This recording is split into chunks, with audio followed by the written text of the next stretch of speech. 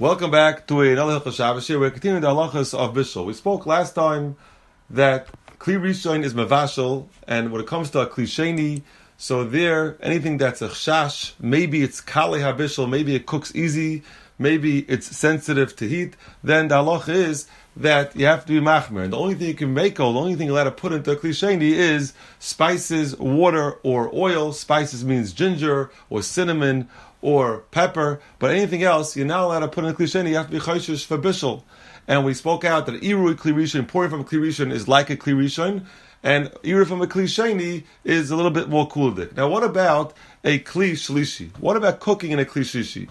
So a Kli Shelishi is definitely more kulidik, and most things will not cook, most raw foods will not be able to be cooked in a Kli Shelishi. No matter how hot the Kli Shelishi is, even if it's Yad Nichvis Boy, still, it will not cook in a Kli Shelishi. But there are exceptions.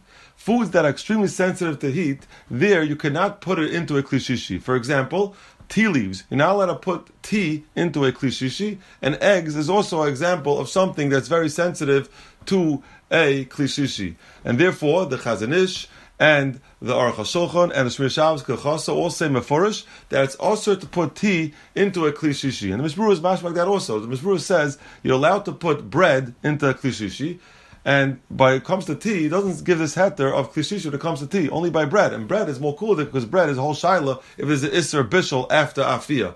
So there, he's making a Kli Shelishi. But when it comes to tea, he never says the heter of Kli Shelishi.